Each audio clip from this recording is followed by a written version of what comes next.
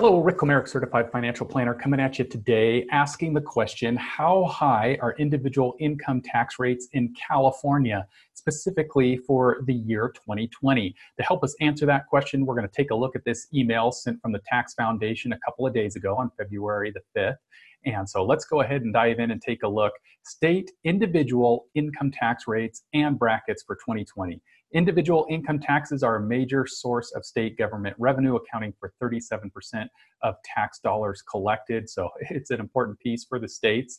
43 of them currently levy individual income taxes on the residents of the state. However, that leaves 7 states that levy no individual income taxes at all. So congratulations to Alaska, Florida, Nevada, South Dakota, Texas, Washington, and Wyoming. So they win the best tax rates at 0 when it comes to taxes.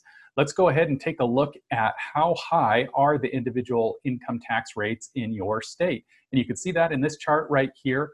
Those that are grayed out are the ones that have no income tax rate. So that's a good thing. And then, of course, the darker the colors, the higher the rate. And here's poor California at the highest rate, 13.3%. So a very high rate for individual income taxes in California. However, it is a graduated income tax rate.